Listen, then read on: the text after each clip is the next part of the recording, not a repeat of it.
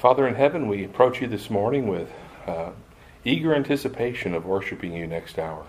We ask you for your Spirit, Lord, to give us the ability to do so rightly. Open our hearts and minds as we discuss your word and your movings and actions throughout history. In Christ's name I pray. Amen.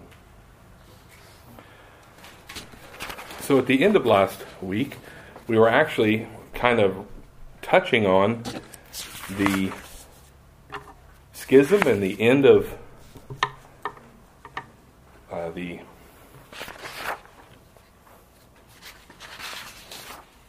beginning of the Crusades, with the end of kind of the separation of just start and restart.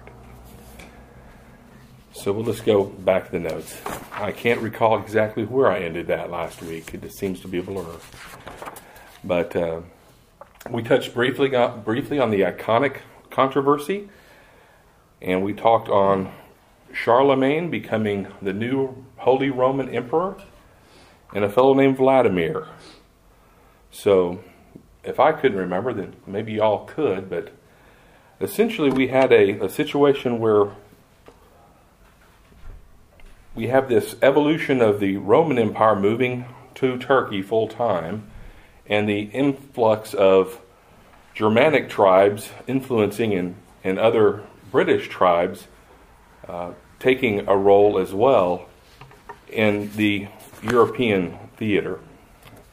At that time also we had the Muslims moving upward across northern Africa and into Spain and up into France. We heard about Charlemagne's grandfather, the Hammer, putting a stop to him and largely saving Europe. Although the Muslims would in fact maintain a presence in Europe, constantly raiding and even at one point in time cutting off Italy from much of Europe in the Alps passes.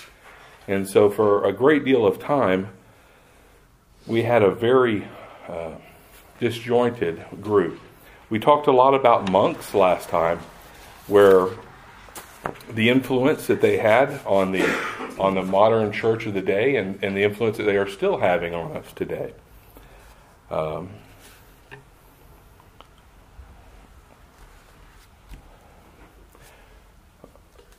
don't remember if you guys had how much we had really talked about the Kievan Rus Empire, which was this empire that Vladimir had started and was largely propped up initially by the Byzantine Empire.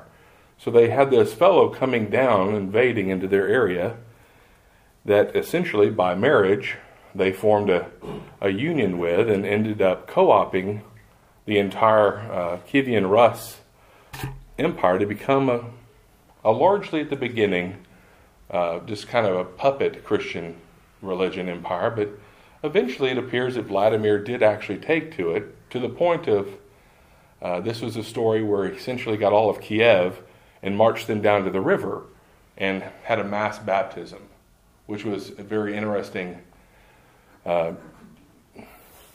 event when you think about how their perceptions were of baptism. We look at Constantine, and his early assumptions on baptism was that it was regenerative and that he should wait.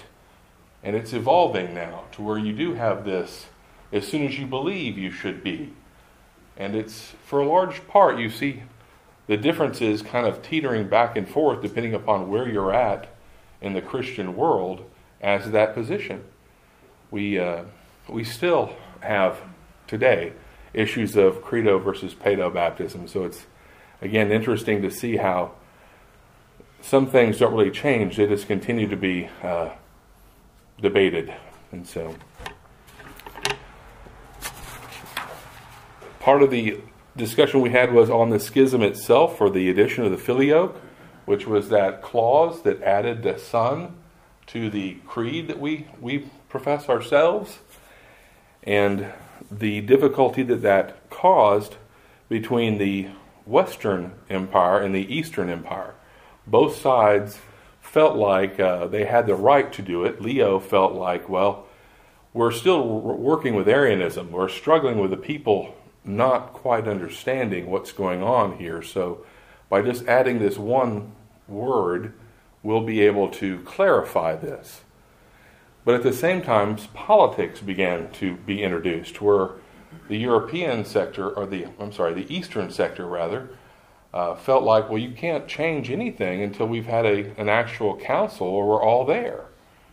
And that was where we had briefly mentioned that we had Leo sending his delegates to Constantinople, them being received, and effectively having a debate that had both sides angry at each other and was largely attributed to the schism that caused the break between the four sees of the east and the Roman see on the west. And to this day, we still have that schism. One of the interesting things last night that I was speaking with John a moment ago about was this autocephalous Orthodox Church of America. That was a weird word to me, autocephalous, but it meant that it was a self-selecting head or patriarch in the United States. And so of the Orthodox churches in that region, they essentially said, let's go ahead and create our own region. And eventually they were granted that autonomy by the Russian church that they originally came out of. And so they're back up to 5, but minus the one here. So, was there any other thoughts on the filioque that you guys, we spoke about it, I guess, almost 2 weeks ago, perhaps, but it was and still is a thing. We have people today that there's a website about removing the filioque, trying to reunite the church. Sadly, it appears that they didn't pay their domain fees, and so many of their pages are no longer available. But if you go to the Time Machine, you can take a look at that. So, beginning today, we'll start looking largely at somewhat the Crusades in the monasteries. We spoke of the different monks and how we started all this, and there will be several more that we'll mention today. And for a large part, we have a new Roman emperor that's paired with a new pope that feels very much in control of that side of things. And so there's hand in glove working together.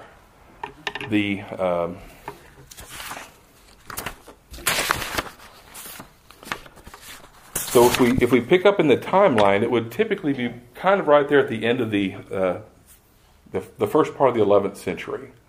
And so in that 1058 time frame was whenever we had 1054 was when the actual had the schism occur, and then the Crusades begin. We have so many dates there, but too many pages.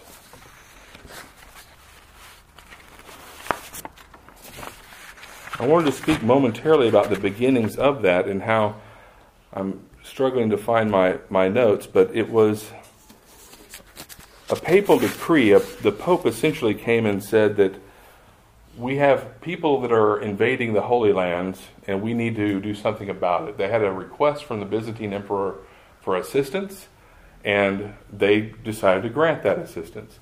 They were having some trouble because of the feudal system in Europe, to where these kingdoms were getting antsy. They were getting all these knights, and they were basically beginning to start picking at each other, and so it was seen somewhat politically expedient to go ahead and do something about those Muslims that were invading, and well, they had combined the political state with the church in such a way that it was expedient for them, and so we had that first request come down, and so it was not very successful. The very first one was announced, and there were actually untrained people that decided they would try and go and help, as it were. And so, there we go. They called it the peasants or the children's crusade, because they left at the very beginning and were largely defeated throughout their efforts. They did not return. And so by the end of that summer in 1096, there had been quite a few people depart, but that never came back. And that kind of brings us to the first of our fellows that we'll be discussing, and that would be Anselm of Canterbury. But I guess a little disjointedly, we'll talk about Bernard of Clairvaux, because he was the voice of the Pope for this pronouncement to go. And as one of his, if you translate it says, pagans must not be slain if there may be any other means to prevent them from oppressing the faithful. However, it is better they should be put to death than that the rod of the wicked should rest on the lot of the righteous. The righteous fear no sin in killing the enemy of Christ. Christ's soldier can securely kill and more safely die. When he dies, it profits him. When he slays, it profits Christ. And so, that was one of those striking comments to me whenever you look at the difference between the message we have of Christ and the message we have of the church at that time. And the way they were getting these people to go as well were through indulgences. This was the beginning of the challenge of the papal indulgence.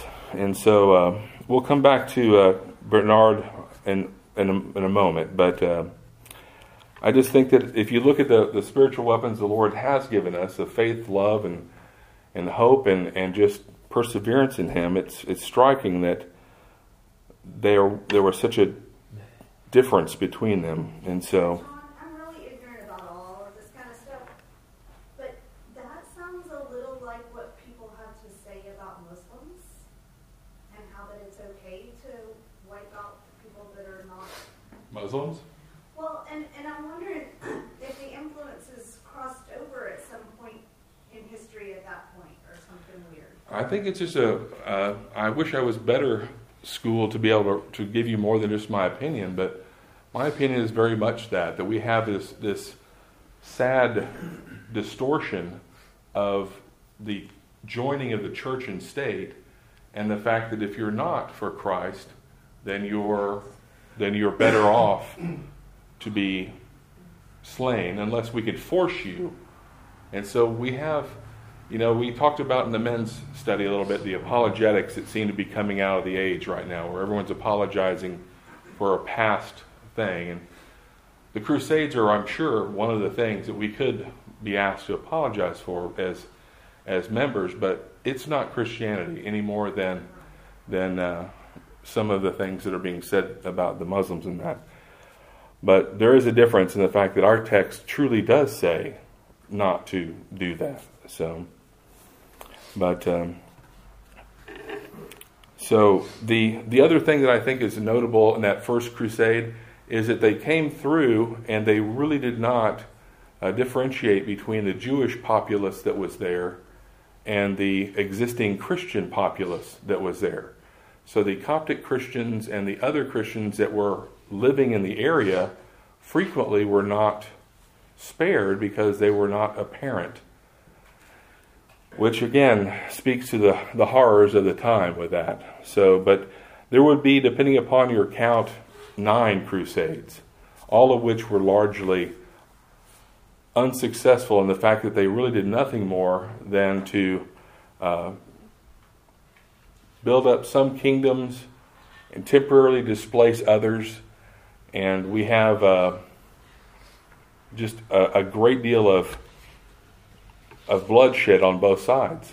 And so, but I would, I guess, point to the fact that you have a Muslim that does take Jerusalem, and it changes hands like 4 times before finally staying where it's at. But each of those times is a different party coming to the table. And we will have a discussion about Francis of Assisi, who is involved in these crusades as well in a very different way that I'd like to contrast from what we had Bernard of Clairvaux say. So, yeah. Remind me, my brain is not on this morning. What was the time frame of the First Crusade? What year? 1086 is the is what, or 1096, excuse me, is the date. It was about a 3-year time period, and it was almost 45 years later before the second. But if you have a strong penchant for dates, I do have a nice list of some of them. But again, I did spend some time digging around in there trying to find unique things about each crusade that was worthy of discussion. But sadly, I just kept coming back to the same point, that there were different people involved and different people in charge, and there wasn't a great deal of redemption. It was mainly, again, kingdoms being formed and destroyed. So, from a military historian, I suppose there's some benefit to looking at them. The advent of Greek fire, the quantity of the ships, in which it's hard to imagine today us having 1,800 ships. The battle at Normandy didn't have 1,800 ships. They were bigger, I guess, but maybe it did actually. But in any event, in my mind, these wooden vessels traveling great distances is remarkable to me. In fact, one of the highlights of the Second Crusade was actually an English ship coming to the assistance of some of the people in Spain and liberating a portion of Portugal that was largely attributed to being a success. And so it's, again, you think about, though, you have the Franks, French fries, but anyway. That's from a reference of the Better Off Dead movie. But there's just the Italian forces, the French forces, and the English forces are trying to do this thing that they've been told by the Pope is a holy crusade and effort.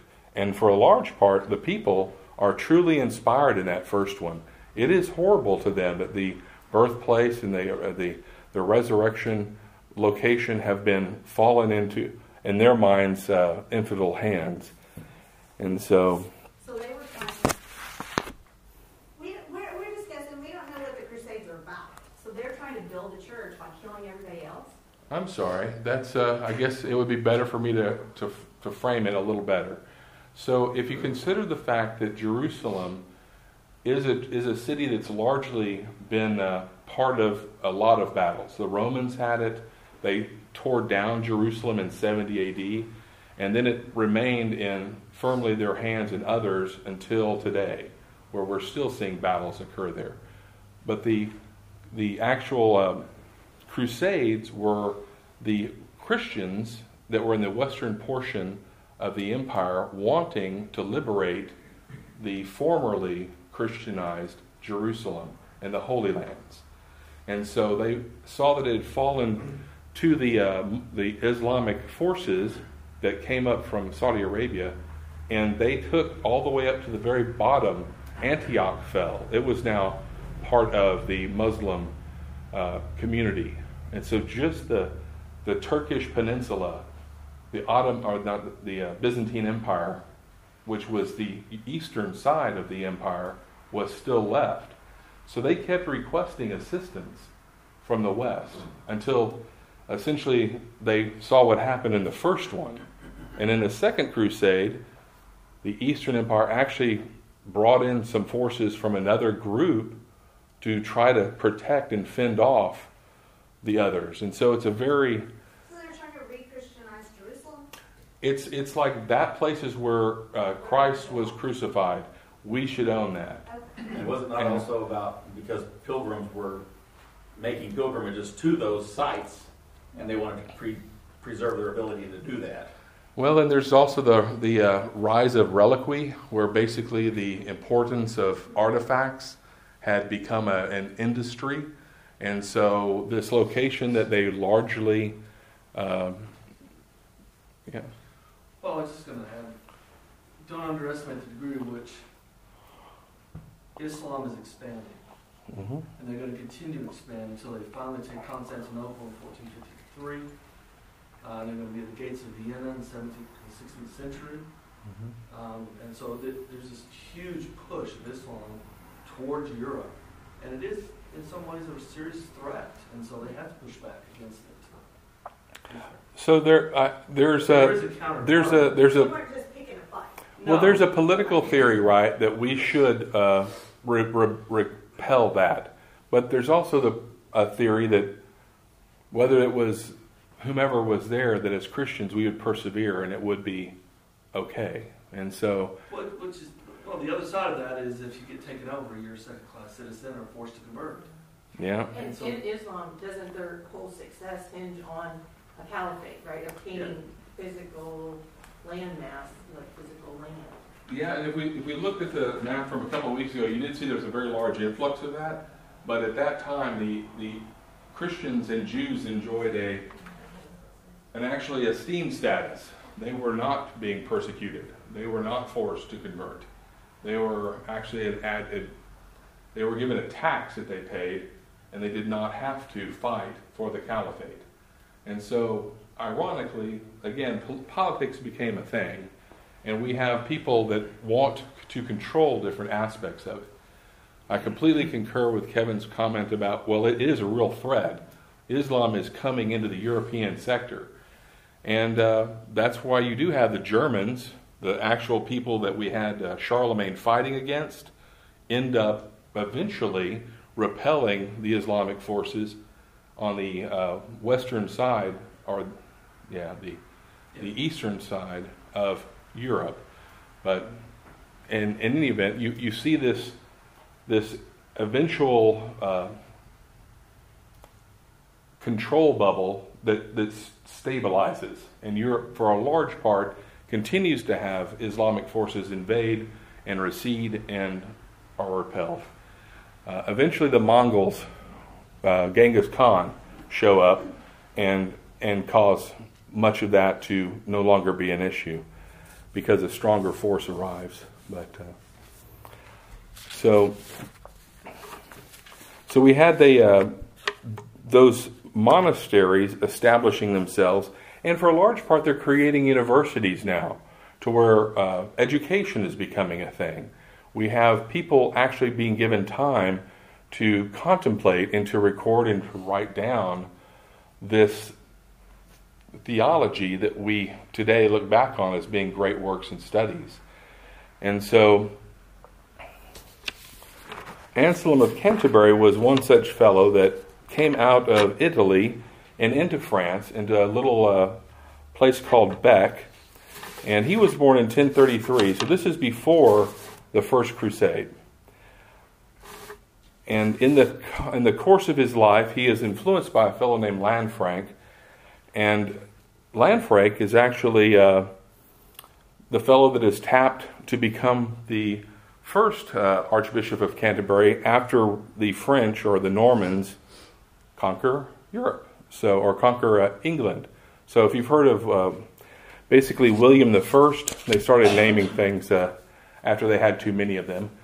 But he basically becomes the King of England and asks Lanfranc to come become his Archbishop over there, allowing Anselm to become the actual bishop there in his monastery in Normandy. And so while he was there, he's one of the fellows that actually wrote a couple of things, the Monologion and the Proslogion. These are these texts that I was impressed about the fact that, have any of you guys read the Screwtape Letters? Many of us have, right? I was very enthralled as a youth with this aspect of the dialogue between two people going back and forth, despite the fact they were demons. Well, in Anselm's time, he wrote this actual text, and it's the translation would somewhat be "Why the God Man," but it's "Cur Deus Homo," which was a dialogue between himself and a person named Basso. And so this Basso fellow is asking questions, and Anselm is responding to them in a very short manner, but it's essentially the why did we need there to be a God-man? And if you can read through the English version of it on Wikipedia pretty easily. It's available, but it is essentially, again, one of those dialogues where I was like going, oh, well, I had always thought C.S. Lewis was extremely creative and inventive to come up with this format. But it was actually a format that many of them used then to try and help people see both sides of an argument and come to a conclusion. And so in this dialogue, we have him trying to get this Basso fellow to actually come to the understanding of what the problem is with sin.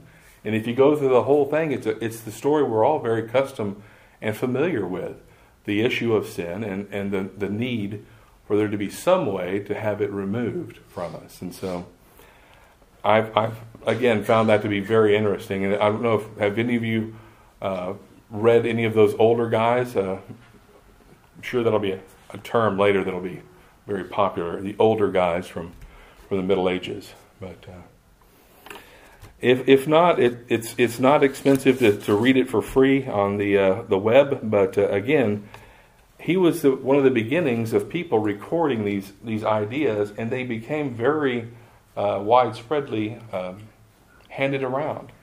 But later in his life, we have Lanfranc die, and then Anselm is asked to come follow him again and become the Archbishop of Canterbury.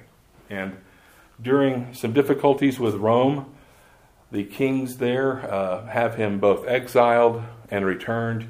And during those exiled periods is whenever he wrote most prolifically.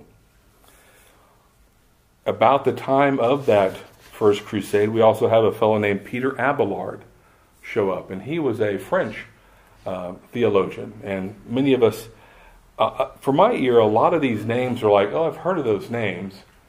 But I wasn't really familiar with why or what was going on. And in fact, I confused Peter Abelard with another fellow, Peter Lombard, frequently. But in this case, Abelard will be discussing about the fact that he held a view that was largely different from Anselm's. And so he was assuming that because of the actual weight of the understanding of what the Lord did, that in and of itself should be enough to force us to respond in faith. Not that we were actually changed, but that we would realize this. And so he was somewhat of a little bit more, this would be my term, more rational in his approach, thinking he was going to help people realize why we should be Christians. And so I found that to be very unusual whenever it wasn't so much that we were looking to Christ to pay the debt, but we were just so overwhelmed by his actions that we would be there. And so those constructs that he came up with largely don't explain satisfactorily the actual atonement on the cross, by Christ. And so that's one of the reasons why he is also known for a relationship he had with a nun. So that would be the other place you guys probably might have heard of him. But the other fellow, Peter Lombard, on the other hand, the other guy, wrote a document that we call the Sentences today. It's a Latin term, and there are 4 of them that have been compiled. And for a large part, it was an early forebearer of theological textbooks.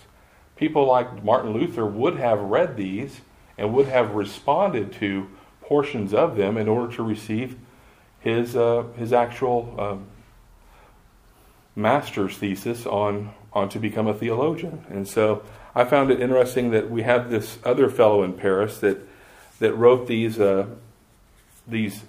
essentially gathering all the sayings that had come out of Augustine or any of the other theologians of the age and compiling them into a single source. And those are again available today. Ironically, they're mainly produced by the Catholic Church, and because of the lack of, interest, they go for like $200 on Amazon because they're just not printed that much anymore. But if you were currently going into that side, that might be something you would have to acquire. And so now we're back to Bernard of Clairvaux. He was born in 1090, and largely he was the founding fellow at the Clairvaux Monastery in 1115. And so if you look at he's about 60 some odd years old in his lifespan. So he didn't live really long, but he had a very large impact on us today. He was quoted by John Calvin, and there's in my mind a very big disparity between his actions in this the sale of indulgences than his writings. There's a disconnect in my brain whenever I see some of those things. But he was very much a supporter of the faith alone, the sola fide aspect that we see Martin Luther describe in his writings. And there was also a lot of early writings on the alien righteousness, which some of us like, what are you alien righteousness? But that's that we don't have a righteousness, that righteousness was given to us by Christ. And so a lot of the work that was done for that was quoted from him in those early days. And so in my mind, it's like, well, the fellow's not all bad. He had some good ideas too.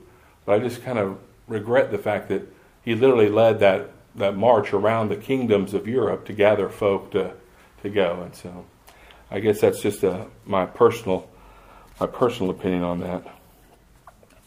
So later we would have Martin Luther write of him saying that Bernard actually did love Jesus as much as anyone can. And so to me that was a fairly high level of esteem for the man.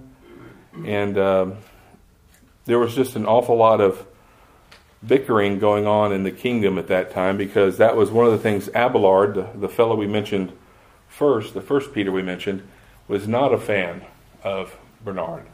Yes? I want to have a question. I go back to the indulgences. Okay. Did they start those to raise money for the Crusades? Yes, largely they were a method of gathering tithes and for papal needs. And the Crusades were one of the larger needs that they chose to use those on. And how long did those go on? Quite a while, right? Yeah, several hundred years. In fact, that's one of the things that Martin Luther would later be asking for reform. And today we'll speak a little bit about John Huss and John Wycliffe, that they too were very unhappy about these indulgences. Well, I mean, if you grew up Catholic, I watched my granny wrestle with this on a weekly basis, how much she was going to tithe to the church. Because, how about that she didn't? I mean, they may not have called them indulgences, but it lives on. Well, they do still call them indulgences. If you have a Catholic Bible and you open to the front, it'll say 30 minutes of indulgence, or a certain amount for reading, a certain time period of reading your scriptures. And so it's still alive and well. I was going to say, it's largely the difficulty that we'll see, and we're finally almost there, and why we're going to need to change this. The attribution of our works having something to do with our salvation at that time was to the extent that they were even doing it for the dead. And so they still do that. We still have the efforts made for those that have passed, and so that's just not a thing. But so all that was occurring. All those folks were alive before we actually ended up having the conclusion of that Second Crusade. And so that Second Crusade did show up, and a new pope, Pope Eugene III, was the one that again tapped Bernard to redo his circuit to try and gain support. And he was very successful at that. And so at that, we also ended up, let's go fast forward just a little bit to 1137. There was a fellow named Saladin.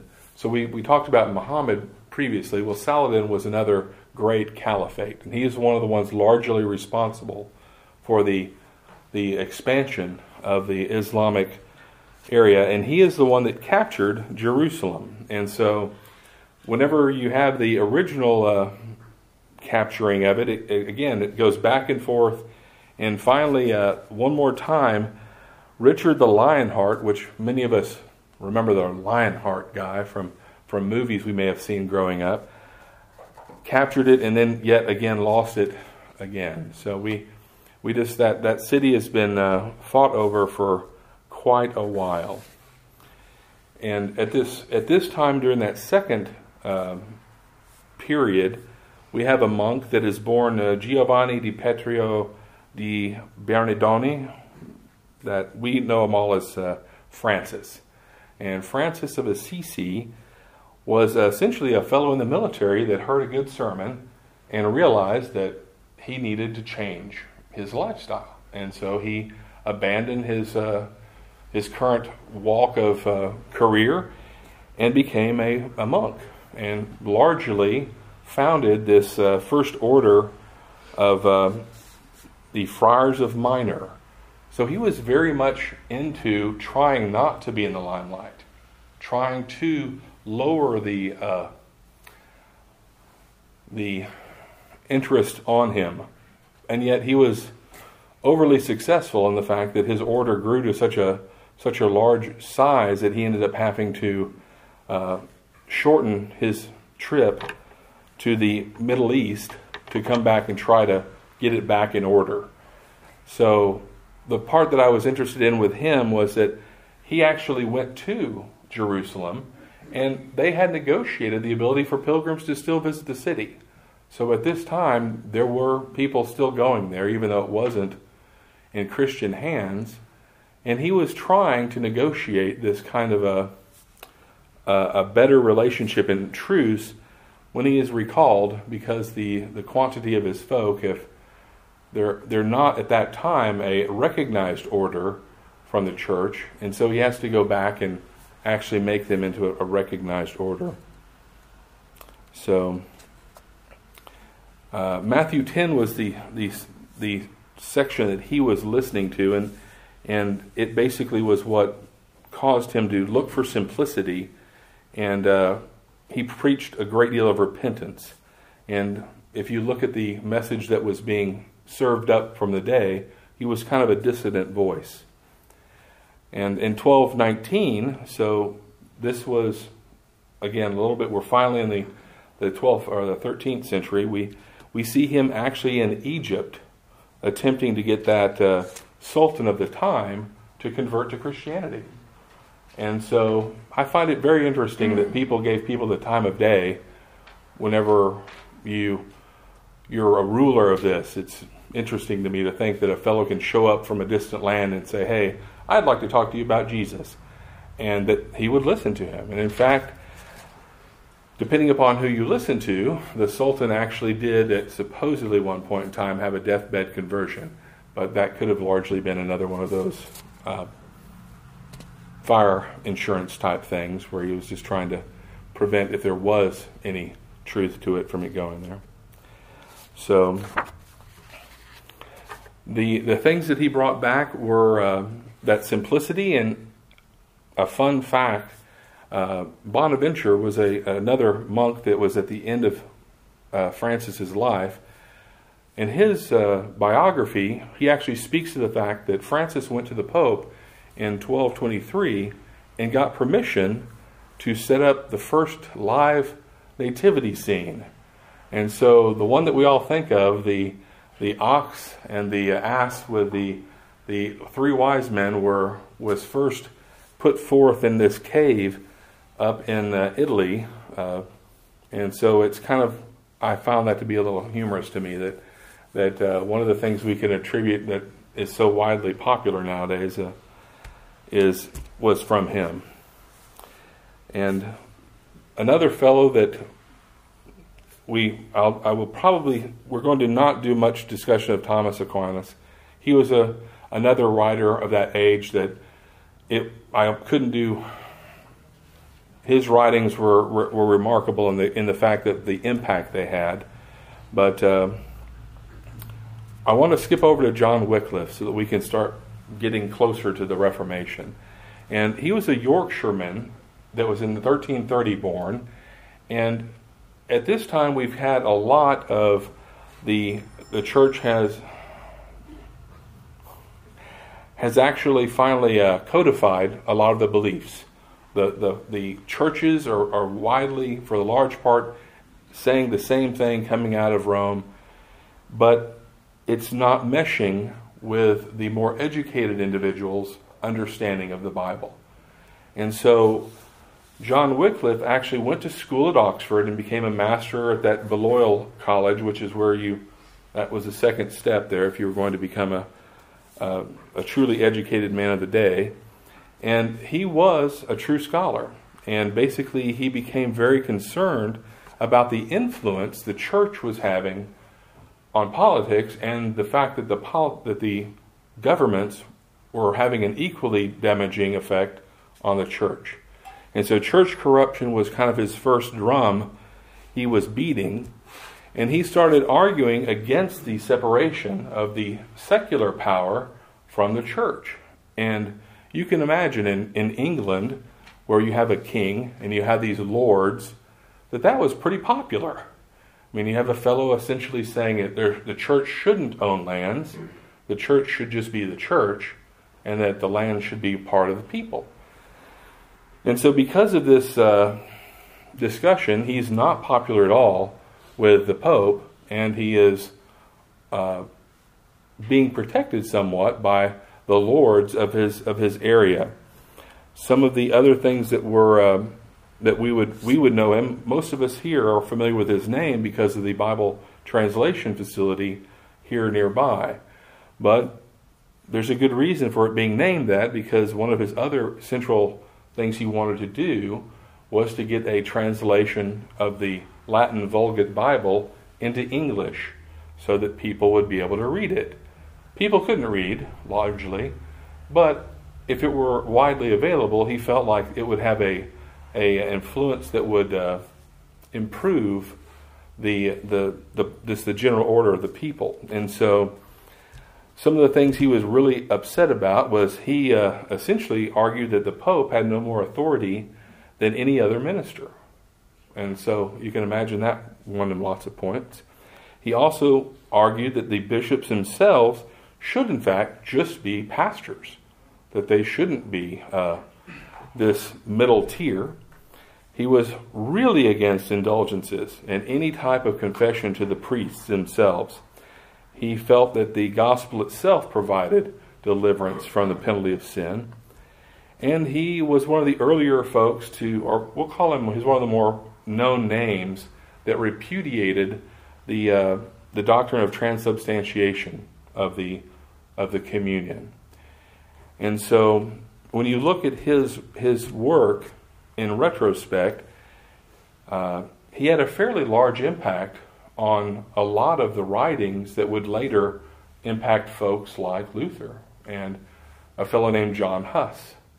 And so John Huss was a Czech that largely read the writings of Wycliffe, ingested them, enjoyed them, and began preaching as he was a rector in his own college. And later the attention was brought of him to the church in Rome, and they commanded him to cease. He did not, and he later would be burned at the stake for his beliefs. And so we can see that I've never heard of a group called the Lollards before, but they were a group of Christians that followed after Wycliffe's beliefs that were largely thought to be, if you've read the Puritan's Progress, the prototype for the parson in the Canterbury Tales. I'm sorry, not Pilgrim's Progress, but in the Canterbury Tales. And so, in my mind, whenever I think of a monk, I think of that coarse brownish gray robe, and that was the robe that was popularized by them. Typically, the other robes we see were black or were a nicer fabric. So we'll touch next week. We'll finally be in the Reformation, but we'll start picking up with some of the things that we have, like that were being taught. The doctrine of transubstantiation for communion, I had largely attributed that to being one of Luther's, and he did actually, we know him for that. But it's nice to know that it wasn't just him. There was a large number of people at that day that were concerned with that. And I didn't realize that banging your complaints up against the door of wherever you were complaining was a thing. That was actually another thing that Wycliffe had done with some of his statements, where it was more like posting. Martin Luther's was fairly dramatic, I guess, but that was another thing. So we'll pick up briefly with Huss next week, but right into some discussions of the Reformation and be able to start getting into grounds that we're probably a little bit more familiar with. But in closing, I just think that if we look at the lifestyles of Francis of Assisi and the desire to become more simplistic, we see that today. A large number of our youth look for this difference from the current norm. And that's one aspect that if we do return to, I'm okay with. We don't have to be in charge necessarily to be successful Christians. We're fortunate in the land we live in today that we can meet here without any fear of them coming in the doors at the moment. But that isn't the case around the world, and if it's not the case here in the future, we'll be okay since we're under a different ruler. So, shall we pray? Our Father in heaven, we thank you for your Son, and we thank you for the gift that you've given to us to be your children. We ask you, Lord, to prepare our hearts to worship you, and we pray, Lord, for those that are traveling right now, that they return safely with us tonight. In Christ's name we pray. Amen.